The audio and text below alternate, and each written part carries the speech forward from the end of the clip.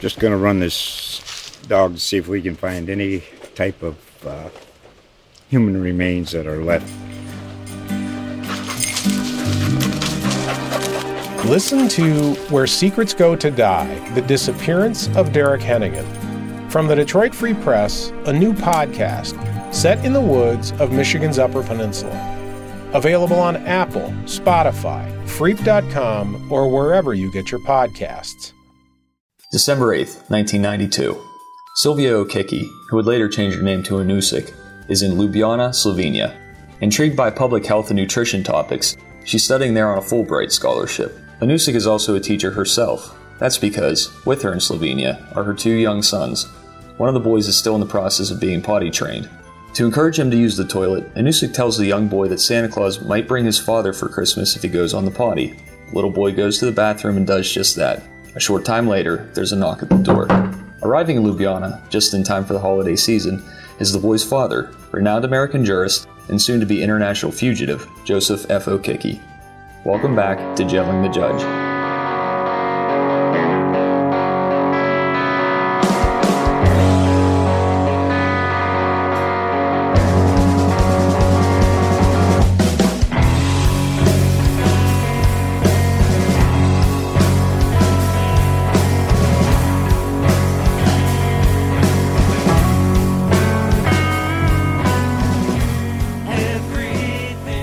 At the advice of his attorneys, Okicki had been largely silent during his widely publicized public corruption trial. That began to change after he was convicted in late 1989 and then sentenced in June of 1990 to serve 2 to 5 years in prison. In the midst of what you might characterize as a public relations campaign, Okicki started giving more interviews. The ex-judge told a reporter with Channel 10 News that he still felt supported by many people in Cambria County. Those for whom I had done the most are the ones that had run the farthest. Those ordinary people who know me for what I am come up to me, shake my hand, as you saw earlier here, and wish me luck and wish me well. To the Altoona Mirror in March of 1990, Okicki said, quote, "The truth will prevail. The truth will set me free," end quote.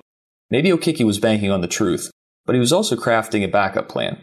With prison on the horizon for the judge, he began making arrangements to fly out of the country. According to a state police record, Anusik surrendered Okicki's passport back on April 7th of 1989. So how was he able to fly out of America undetected?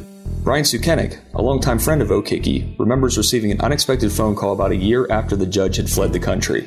I got a phone call, and my mom goes, "It's for you." And I got on, and he goes, "Hey, Brian, it's the judge." And we chit-chatted for a while. I said, "Well, how's Slovenia?" And he said, "Oh, I love it. I'm teaching. I'm doing this. I'm doing that."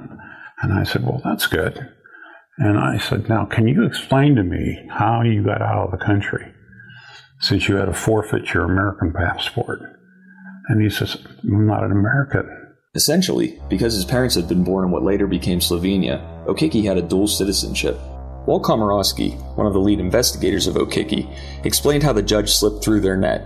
I was always under the impression that when you move to the United States, let's say, that you renounce your old citizenship and petition the government for citizenship here. But I'm not sure what the dynamic was there, but he still had his Yugoslav passport. Were you aware of that until he had fled? No. Okay, so that was totally unaware. That part was a surprise to you, was that he had this sort of... We thought by taking his United States passport from him that we were guaranteed his presence at the second trial, but nope. Anusik said her husband made a total of 2 trips between America and Slovenia in 1992 and 1993. He went to Canada, he flew to Germany, he rented a car, and he drove down to Slovenia. And he had the car, and then I guess he returned. It was a rental car. But I found his notes just lately about what cars he was going to rent, where he was going to rent, where he was going to go to get the tickets and everything. Nobody reported him that sold him the tickets. It was a state college travel agency, a friend of ours. sold him the tickets. And I talked to this friend and I said, I'm so sorry. I hope, you didn't have any problems when the police came to see you. He goes, oh, heck no. I got so much business over that. I want to thank you for doing that. I'm like, oh gosh. But anyway, so that was the first time. The first journey went apparently undetected entirely. News of his departure to Europe wasn't reported until his second trip in March of 1993. There was the storm of the century. And somebody got word to him or me that one of his building, the roof had fallen down. So he goes, I better really go back because all my papers are probably flying all over the neighborhood and it's going to be a mess and everything. So then on the 14th of January, he went back. He went back through Toronto. Let me get this. Here it is. Frankfurt, Toronto, and then Toronto, looks like Munich. Anyway, he came from Ljubljana and he came back and he ended up in Reagan Airport. And he was seen by somebody at Reagan Airport, at least the Attorney General said. So anyway, he went back and did all the business he took care of. Then, the second time he came back, he knew he wouldn't get justice. He had heard the Supreme Court had refused to hear his appeal.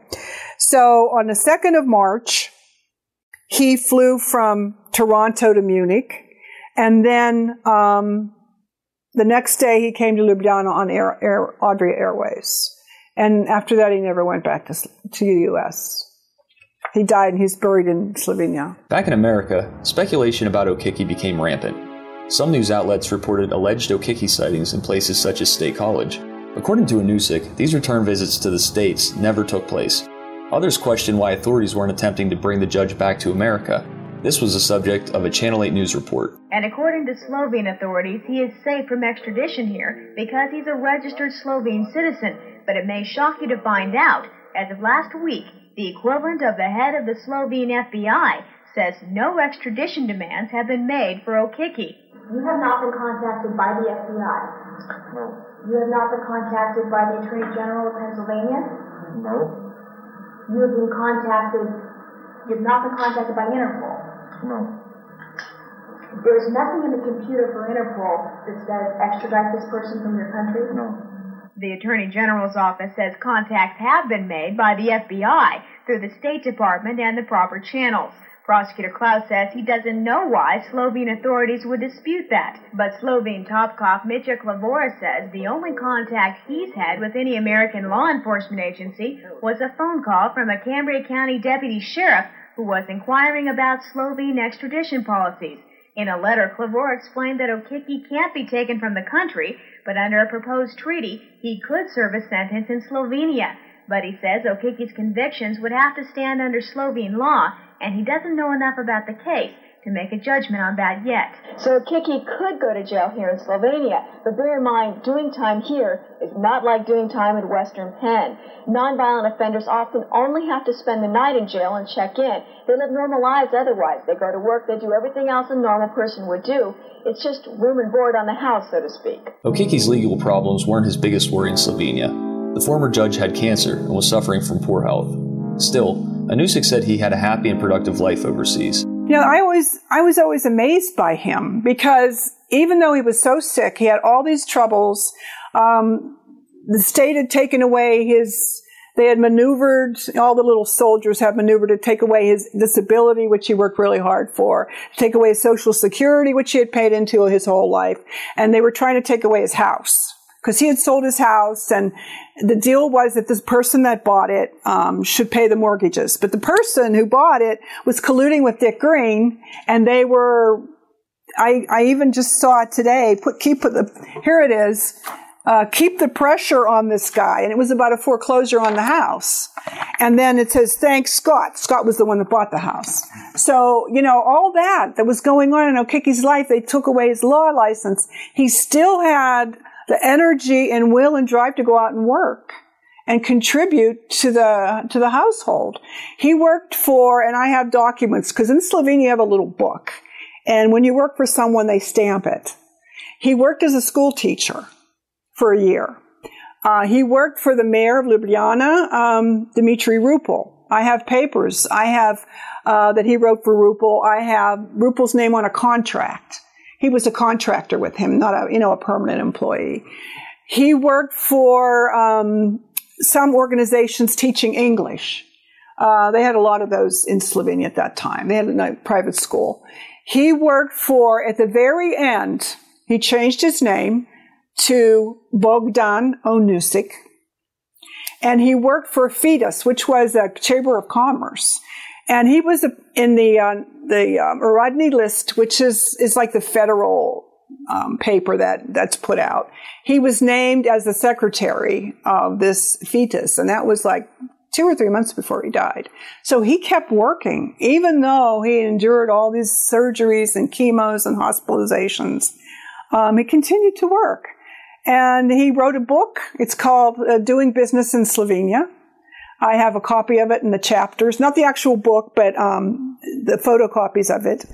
And I know who he wrote it with. I'm in contact with that. There's a law professor. So he wrote several articles on, doing business in Slovenia. He worked for Gospodarski Vestnik, which was the biggest publisher of business-related books in Slovenia. So he had a lot of good relationships with people like, the head of the European Union mission, the minister I worked for, the Minister of Health almost hired him because they needed a legal consultant. And Dr. Dusan Kabru, who was the minister after that, he had very good relationships with a lot of people. They liked him. And his life over there, he was sick and he was miserable. But until the very, very end, he really tried to be active father and work. And what of the others involved with the Okiki saga? Richard Griffo, the senior judge from Northampton County who presided over the case, was quoted in 1991 about wanting to write a book on the case. Griffo said that the Okiki affair had widespread recognition, noting its coverage in the Wall Street Journal. He shrugged at ethical questions regarding whether he could be impartial about potential proceedings, stating that there was no conflict of interest. The book, however, was never published. Lawrence Klaus, who prosecuted the judge on behalf of the Commonwealth, had a long and distinguished career. As assistant district attorney in Allegheny County, he worked to secure the convictions of the Ori sisters, Joan, a Pennsylvania Supreme Court justice, Jane, a former state senator, and a third sister who worked as a staffer. Not unlike Okiki, the Oris were found to have misused government resources for personal gain. Klaus even has a fund named after him at a local college, the Indiana University of Pennsylvania's Lawrence N. Klaus Political Science Library Fund. Those who contribute to this fund help students purchase political science books, journals, and online educational resources. A few others involved on all sides of the Okiki affair fell into hard times after the judge's conviction. Attorney Neil Price, who helped with the Okiki defense, would be disbarred after an unrelated matter. Rick Kirkham, who met the judge in 1990 and researched his case while reporting for an episode of Inside Edition, fell into drug addiction and became the focal point of an anti-drug biopic called TV Junkie. We asked Kirkham for an interview in his home from Norway. Though the interview fell through, he told us he did feel that the judge, quote, got screwed in this matter. In June of 95, about 5 years after his office had prosecuted Okiki, Attorney General Ernest Priate was stepping down. The New York Times reported that Priate was taking a plea agreement to avoid a trial and the indictment of his two brothers, Carlin and Robert. The charge against Priate was mail fraud. Federal authorities maintained that the Attorney General, while running for election in 1988, accepted $20,000 in cash contributions that weren't properly reported. The funds had come from illegal video poker machine operators. And there's perhaps an irony in the fact that Priate was convicted for gambling ties that were similar to what was alleged of Okiki back when the grand jury was impaneled in the late 1980s. Not unlike Okiki, Priate had a dramatic fall from grace. Just a few years before his conviction, Priate was a favorite for the governorship of Pennsylvania, losing a fairly close race to Tom Ridge in the Republican primary. Ridge would go on to become governor. Priate ultimately served 14 months at the federal prison in Minnesota, and after a 5-year suspension he returned to practicing law, which he continues to do in Scranton. We also asked Priate to speak with us for this podcast. He declined, but laughed and said, quote, "Thanks for the memories, kid," end quote. Regarding why he wouldn't participate in the podcast, Priate said he remembers little about the Okiki affair. He then shared some personal thoughts about the late judge's swearing in at the Cambria County Courthouse. Quote, "It was more like the coronation of a king than the swearing in of a president judge. That is my recollection, that he suffered from delusions of grandeur," end quote. As for Okiki in Slovenia, life was, according to his widow, shockingly normal. All the while, Okiki was still telling the media he hoped to return home to America. Someday, somehow, somewhere, I'll be back in Cambria County. And Okiki also had revenge on his mind. He was doing some writing, and his topic of choice was corruption in Pennsylvania. The judge was maintaining his innocence and compiling documentation about the people he believed had wronged or betrayed him, and he was bringing these allegations to federal authorities. So what became of the judge in his little black book? Tune into the 5th chapter of Jailing the Judge. Next time on Jailing the Judge. And then the Stooges showed up, Komorowski and Russell. I don't know what he knows. He can't talk to him if he's overseas. And I mean, the guy's been a loony to him for the last couple of years. Write a book. I have the first draft written. It deals with the legal system of Pennsylvania. And they said, your husband passed away. So I went over there right away and I saw him and everything. And then that was the 2nd of December. Then he was buried on the 6th of December. Jailing the Judge is hosted and written by me, Bruce Seeley. Reporting conducted by me and Eric Kita. Produced by Kita and Michelle Ganassi. The show is scored by Billy O'Shea with the theme music, The Party After the Show, provided by the crew of The Half Moon. Graphic design by Rick Kasmer. Special thanks to Brian Whipke and the team at Gannett. This podcast is a product of Our Town and the Daily American. For online extras, visit dailyamerican.com.